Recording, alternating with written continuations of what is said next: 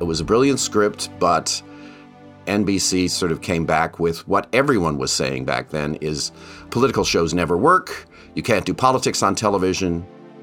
That's one of three special guests today, Paul Redford, the award-winning television writer and producer, referencing what you have to call the founding father of all White House TV shows, The West Wing, starring Martin Sheen. Everybody hates politics, and there's nothing at stake. You need people running around with guns, or you need doctors saving lives, or you need lawyers saving lives. No lives saved on this episode and unthreatened, but we will discuss the many lives of the Hollywood POTUS in this series wrap-up with Paul Redford and two other special guests. I'm Robert Pease, and this is The Purple Principle, a podcast about political and cultural polarization. And I'm co-host and executive director of Civic Genius, Jillian Youngblood. Very keen to speak with Paul Redford, who also wrote for and produced two TV series featuring independent presidents, Designated Survivor, starring Kiefer Sutherland, and Madam Secretary, starring Téa Leoni. West Wing was viewed in truly reverential terms by a large audience and critics alike. Bringing together the cast and creators of one of the most iconic shows of the last 20 years. During this whole election crisis, that the president everybody would really want would be Martin Sheen. When they talk about All in the Family and they talk about The Honeymooners, they're going to talk about West Wing along with The Sopranos and all of that. Though not surprisingly, many on the political right were not huge fans of a show featuring a Nobel Prize-winning Democratic president, hence the moniker The Left Wing. And not everyone on the left is a fan of The West Wing either, such as our guest today, Luke Savage, a Canadian cultural critic who's written extensively on the show's excesses. There is, the smugness of The West Wing is something that I come back to again and again, and I think it's one of the least attractive features of that show and its universe. Our third special guest today is Dr. Betty Kaklamanidou, a media scholar based near Athens, Greece. And she finds common themes running through the many Hollywood depictions of U.S. presidents. One of these is American exceptionalism. The other is an element sorely lacking in our real-world politics. It doesn't matter whether they are independents, Republicans, or Democrats. They are idealists. They want to do the right thing, irrespective of political games. A lot of White House lawn to cover in this episode, Jillian. And let's watch out for thorns in the rose garden as Paul Redford reflects on the originality of Aaron Sorkin's West Wing pilot in 1999 and the long odds against its success over 7 seasons, a lifetime in television and especially in politics. We quickly figured out, why White House shows and any shows in the executive branch where there's no one running around with a gun are very hard to write because the ultimate goal of everyone on the West Wing or any other political show is to get a signature. You need to get the president to sign something. That is the object of almost every story in the West Wing. It's all very administrative. Yeah, it's not saving a life. It's not. But, the stakes couldn't have been higher because it's always saving the world or saving the country by getting him to sign something or not sign something. And every episode has to end, really, with the president making a decision, which was a surprise to Aaron Sorkin when he created the show because he just assumed, he thought you couldn't do a show about the president. That's kind of overwhelming. Do a show about the senior staff in the White House. And the president, you were just originally meant to see just the back of his head, like Larry David plays George Steinbrenner in Seinfeld. He's in the screen, but he's really off screen. And he wouldn't be in every episode. And mostly it would be the drama of everything going around the president. But collectively, we kind of discovered that, no, the president, and that really became clear from the pilot onward, is Martin Sheen needs to be in every episode and the center of every episode, or people just are not going to watch. So we were very lucky to get him. And that defined the show. And then, of course, that extraordinary cast.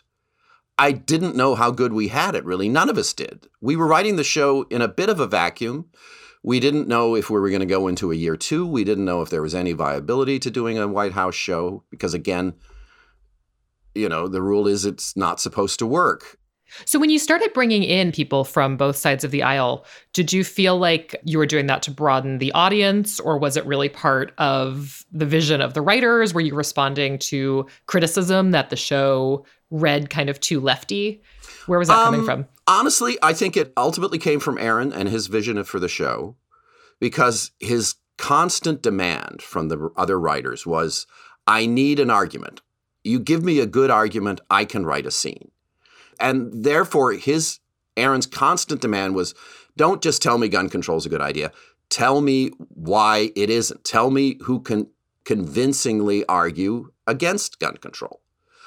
Tell me someone who can convincingly argue for the death penalty, or, all the issues around the death penalty. I'm still very proud of that episode we did the first year about Bartlett basically ordering the first federal death penalty be carried out in like 20 years, and the crisis of conscience for a believing Catholic like Bartlett. I looked for a way out, I really did. Vengeance is mine, saith the Lord. You know what that means? God is the only one who gets to kill people. I know. Did you pray? I did, Tom. I know it's hard to believe, but I prayed for wisdom. And none came. It never has. Aaron was right. There's no real drama in preaching to the converted. The real drama is hearing all sides and having a convincing opponent. So I love the show. The pilot, I think itself made me want to go into politics, and I eventually worked on Capitol Hill, probably in no small part because of that. But I've started to notice people kind of my age voicing some criticism about it. We talked, for example, to a fellow Canadian, Luke Savage, who's a journalist. He writes for Jacobin, The Atlantic, a couple other publications. And he was kind of arguing that the West Wing ruined Democrats and that it gave us this false... gave Democrats a sense that, like, if you could just get everybody in the room, we're all very reasonable people and we can work this out. And he was saying that's demonstratively not true. I just think there was just a different standard. And I think we were coming in just as a real shift was happening. And you can point to Gingrich, you can point to, the ending of the fairness doctrine and the rise of right-wing radio and Fox. But there really became a point in which we were unable to dramatize in West Wing and really weren't that interested in dramatizing it because it was inherently undramatic in this idea of politics as war, that everything is justified because your opponent is not just your opponent is an enemy, and your opponent is an existentially bad person. That makes for entertaining 24/7 cable news, because outrage is always far more interesting than discussion. I think it was Henry Adams who originally said, politics is the systematic organization of hatreds. And, that was the discovery, I think, in the 90s and in the early 2000s is like, oh, yes, you can organize hatreds, and that is the way to ascend to power, rather than organizing interests. Organized hatreds, Jillian, and most of that organizing recently seems to be into two polarized camps. Yeah, but also with a bunch of not so venomous Americans in the middle or on the sidelines, kind of wondering what happened to like common ground and common interests. A lot has changed since West Wing first aired 22 years ago, and that may explain some of the criticisms of the show, certainly from the right. But not so much from the left. And that's what's interesting about our next guest, Luke Savage, a Canadian cultural critic who often writes for left-leaning publications. His article for Current Affairs a few years ago really caught our attention. It's entitled How Liberals Fell in Love with West Wing, and memorably describes the show as an elaborate fantasia. And quoting Luke again, a smugness born of the view that politics is the perpetual pitting of the clever against the ignorant. And therefore, quote, a series of glittering illusions to be abandoned.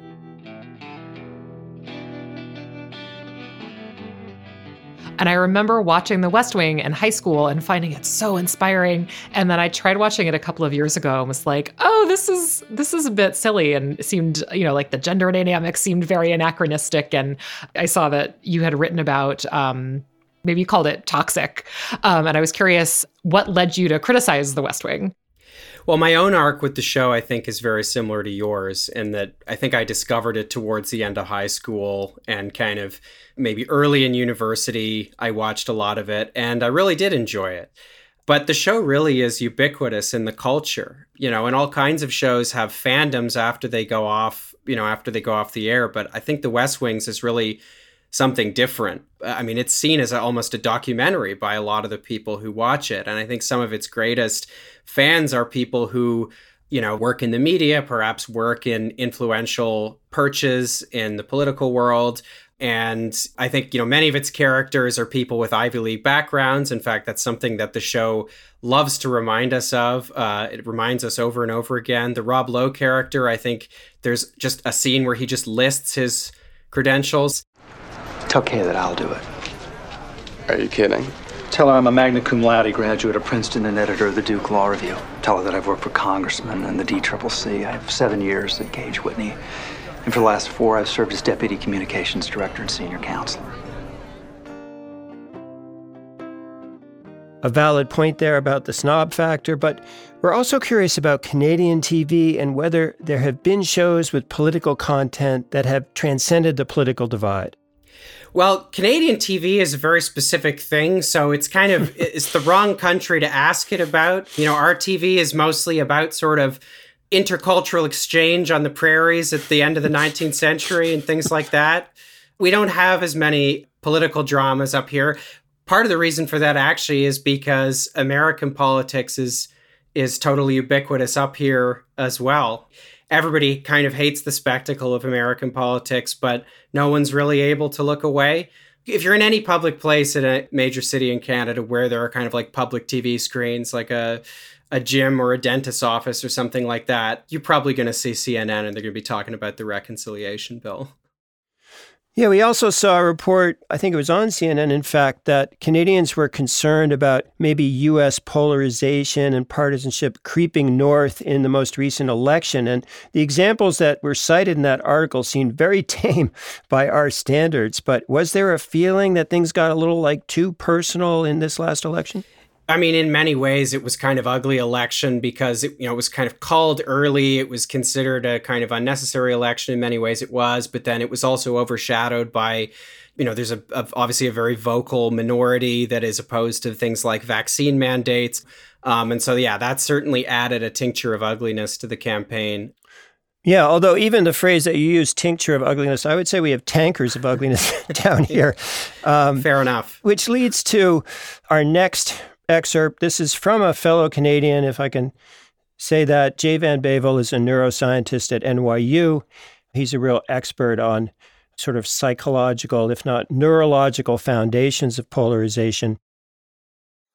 Yeah. The interesting thing about that multi-party system is if you decide that you don't like the Liberal Party, you could vote for the New Democratic Party, and yet you still don't have to vote for a party you dislike. Whereas in the United States, it's very much, if you don't like your party, it feels like the other party is going to win because it's a zero-sum game with two teams. And I've written about this in publications that I suspect that's part of why two-party systems are more susceptible to partisanship and polarization. Yeah, and I should say I'm sympathetic to much of that, quite sympathetic. I mean, having a multi-party system does make a big difference. Canada's democratic institutions, its electoral system in particular, are also not without their fair share of problems. We have this first past the post voting system. We have very much, different weights given to your vote depending on where you live.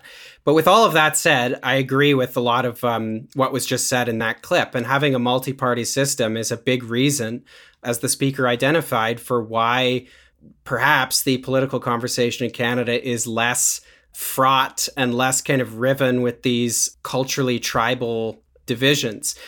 Canada's universal health insurance is a really good example of that. I mean, the political consensus around it is completely impregnable. You couldn't, even a conservative politician would probably be too afraid to criticize it because it's so broadly popular. And there are lots of people who vote conservative who are big supporters of socialized medicine. That's a much greater social binding agent. It's a much more effective way of dialing down culture war and social division than going the President Bartlett route, where you give speeches that are kind of meant to heal the nation and bring everyone together, but then the business of politics kind of carries on as usual.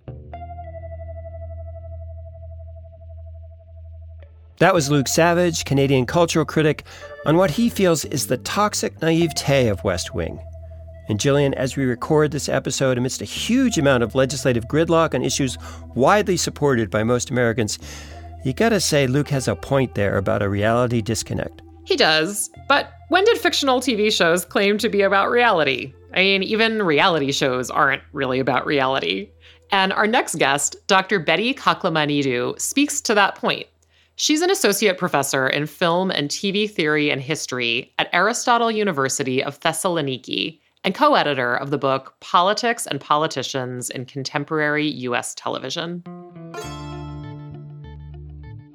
We kick off the interview with an obvious question that has an interestingly obvious answer. How does a Greek scholar become interested in U.S. television and film? This all started in my childhood because there were only 2 national operating channels in Greece. So they showed all American films every day. So I grew up watching basically the history of the Hollywood studio era, from silent films to the first genres, film noir, westerns, and everything. So by the time I was 18, I was fully educated on American culture. Well, let's talk a little bit about The West Wing. It is kind of the show of shows, or the archetype that many shows have either consciously tried to emulate or avoid. We did talk to a cultural critic in Canada who felt that looking back on The West Wing, it's just very smug. It's just very superior and condescending. And, it may have, even in an inadvertent way, and these are my own thoughts here, contributed to polarization. I think that from a perspective of a foreigner, because I am a Greek citizen, so I see and I comment on what's going on in American television from afar. I don't live there. So that's very important also to take into consideration. I find that there is one thing that is constant in all political shows. The constant is American exceptionalism. That no matter what happens, no matter which party is in power, the idea that America is the only country that can save the world is palpable for me as a foreigner. Well, you point that out in your book, and I think that's an interesting contradiction, that these creators are spending so much time showing the corruption and the dysfunction and the egomania and all of these things that make American politics so ineffective. And at the same time, you're saying, but on the other hand, we're the best hope for the world. When you have, like in House of Cards, in season 4, we have the new villain who is the president of Russia, Petrov. And you see that Petrov is even worse than Underwood. Then you say, okay, the lesser of 2 evils. And also, America is going to spread democracy. Whereas the other guy will not. It will trample upon basic human rights and civil liberties. So I'll go with the one that at least upholds basic human rights and civil liberties. So I'll go with the American. Well, we might have had a bit of a vacation there from some of those values. But I do want to play a clip from the writer Paul Redford, who interestingly wrote for not only The West Wing, but also for Designated Survivor and Madam Secretary. Honestly, in the day-to-day just storytelling, I was never sure how to do it. The independence winds up being some version of moderate. It's like, well, you have good points and you have good points. And I'm all for moderation, and I know that's what politics is all about, but that makes it intrinsically undramatic. I understand that, and I feel that the only show that accomplished that, in a way, to a certain extent, is Danish political series Borgen. If we are to create a new Denmark together, we will have to invent a new way of talking and a new way of behaving in politics. It may be that words such as socialism and liberalism, solidarity, are words that describe the world of yesterday, not of tomorrow. A modern world is one of variety, and our democracy must be too. A vote for the moderates tomorrow is a vote for a new Denmark. Thank you. And I think that show, in the beginning of the new millennium, that show is the best political show ever made. But at the same time, even in that show where we have a coalition government and we play with different political voices, not just two, there are still the two major parties. Even in Greece, and if you watch national governments around Europe, this polarization exists. It's not only happening in America. It's happening in Greece as well. Well, that's unfortunate. But we also want to discuss one of the shows we highlighted in the series that did do well with foreign audiences. That's Designated Survivor, created by David Guggenheim. I'm sure you recall the premise is a horrific attack during the State of the Union address, wipes out the government, and a low-level cabinet member who is an independent, Tom Kirkman, played by Kiefer Sutherland, he becomes president. I think everyone was really excited at the network side about having an independent lead, specifically for a lot of reasons. One, you hadn't seen that. Usually it is. It's usually, a Bartlett.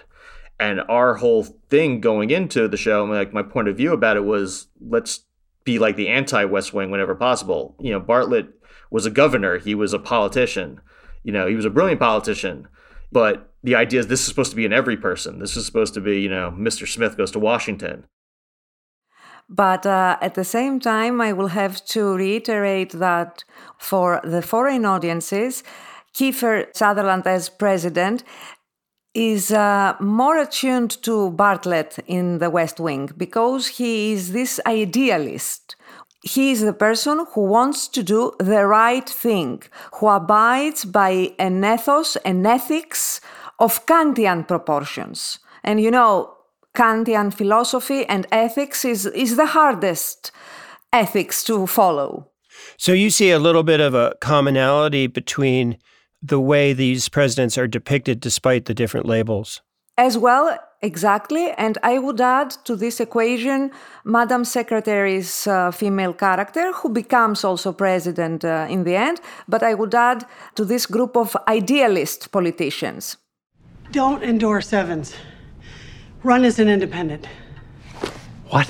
It's either that or leave the country in the hands of Evans, a spineless puppet for special interests, or to Fred Reynolds and the other party, a clueless isolationist. With the right support and an aggressive enough ground game, we have a fighting chance. Wouldn't you rather go out fighting?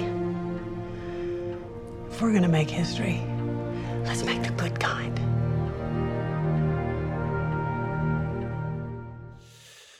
All right, Betty. Well, we also talked to each of the creators in this series about what show would you do now, seemingly post-Trump, if not yet post-COVID. And it was very difficult for them to say. So, for example, the Veep showrunner, David Mandel, he said things got so dark they had to stop Veep. They couldn't do satire anymore. And now he thinks it's time for something more aspirational. And I do believe the time is right now for a West Wing, basically. Like, I think the West Wing reboot right now would be the show I want to see because, again, we got as dark as you could get and we got off the air while we could. And I think the time is now to sort of show the good of what government could do or the possibility of government, that you just have to run counter to it. Do you think it's really possible to go back to a show that was already a bit smug and idealistic 2 decades ago?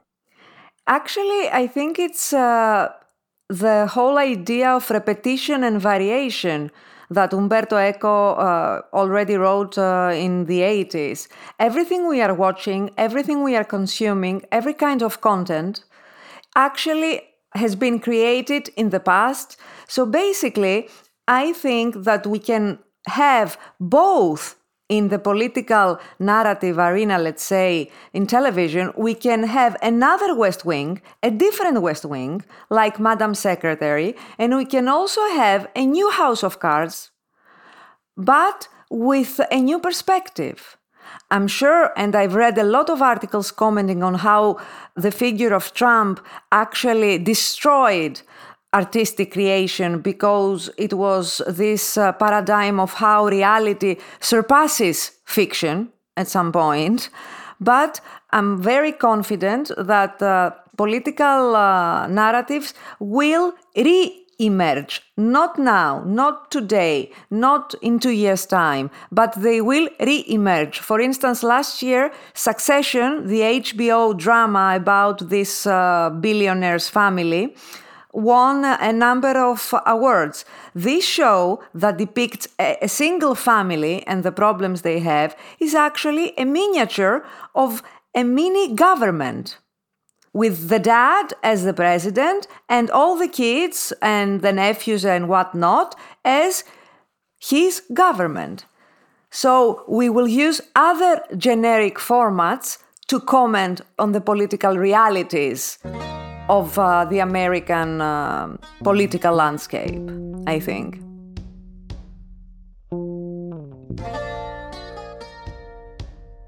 That was Dr. Betty Kaklimanidou, media professor at Aristotle University of Thessaloniki in Greece.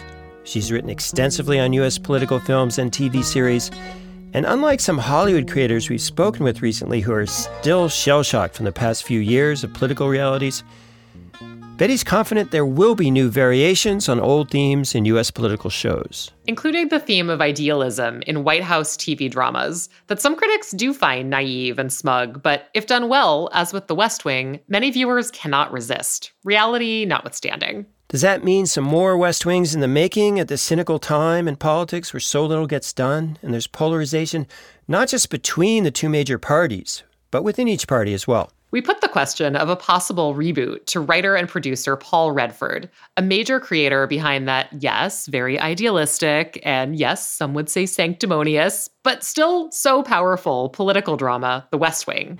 And we get his thoughts on shows he's worked on more recently, such as Designated Survivor and Madam Secretary. West Wing came along and kind of filled a need that nobody knew was there, but it was a need to kind of believe again.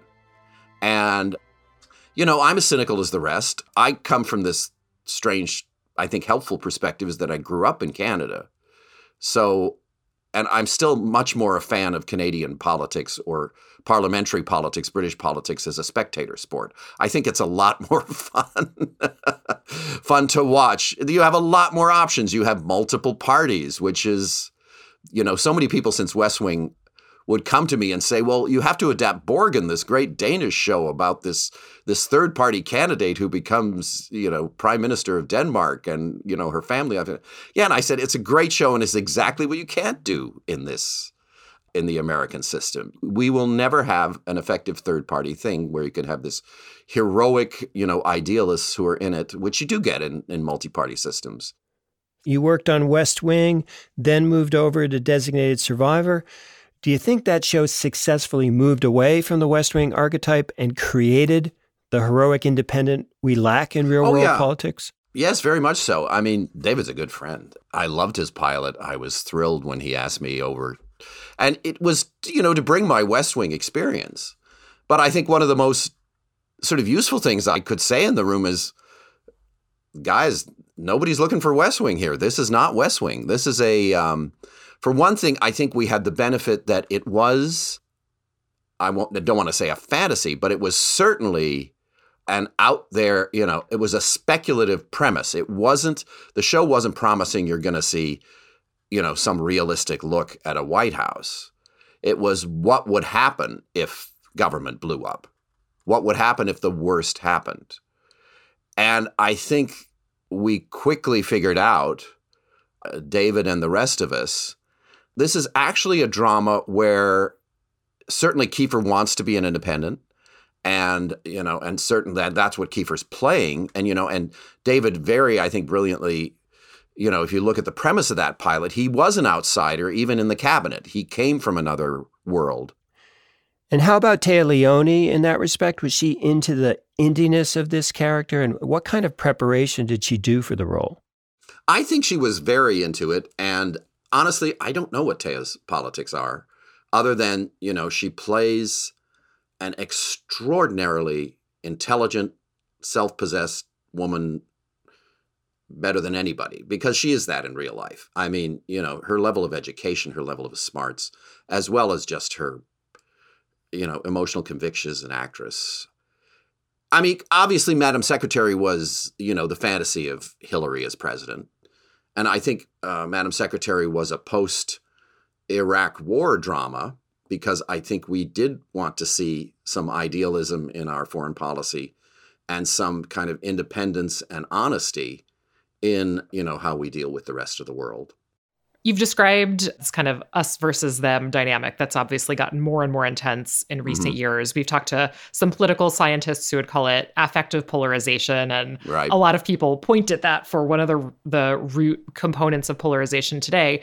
Do you think that with that dynamic becoming so intensified, could you write The West Wing today? Like, could you write an aspirational political TV show today? Well, Aaron keeps talking about going back and casting Sterling Brown or someone as the first black president and doing it again. But I don't think his heart is really in it. I don't know how you'd do The West Wing now.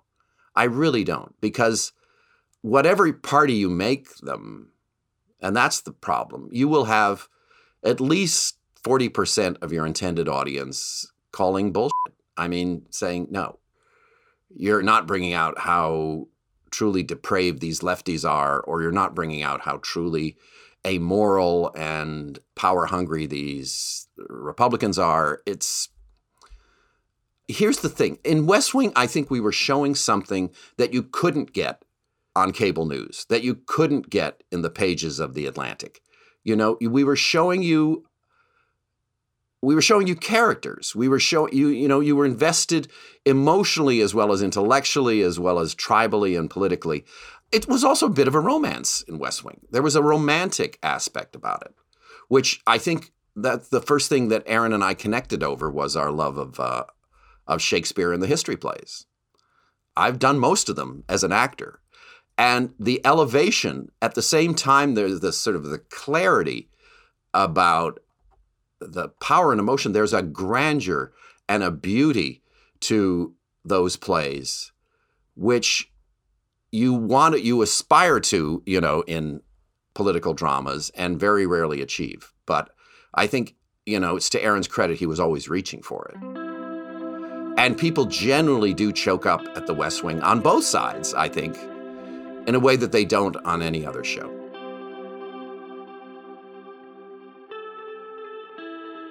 That was our featured guest today, Paul Redford, looking back on the success of that, shall we say, George Washington of White House TV shows, The West Wing.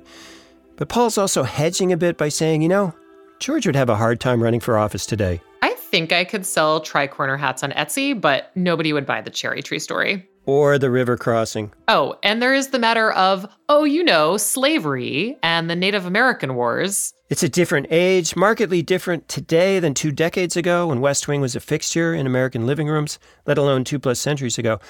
But there's still a lot of creativity in Hollywood and other production companies around the country and the world. Several interesting references today to the Danish show Borgen. We're going to have to check that out. And Dr. Kaklamanidou references the HBO show Succession as a political parable, or a new variation on an old theme. We hope you'll check out these shows, maybe going back to West Wing for a refresher course, and on to some of the post-West Wing efforts to reach a broad audience with political content. We started off our Purple Principle series with Rod Lurie, TV creator and film director. He was the first to cast an independent American POTUS, Gina Davis, in Commander-in-Chief.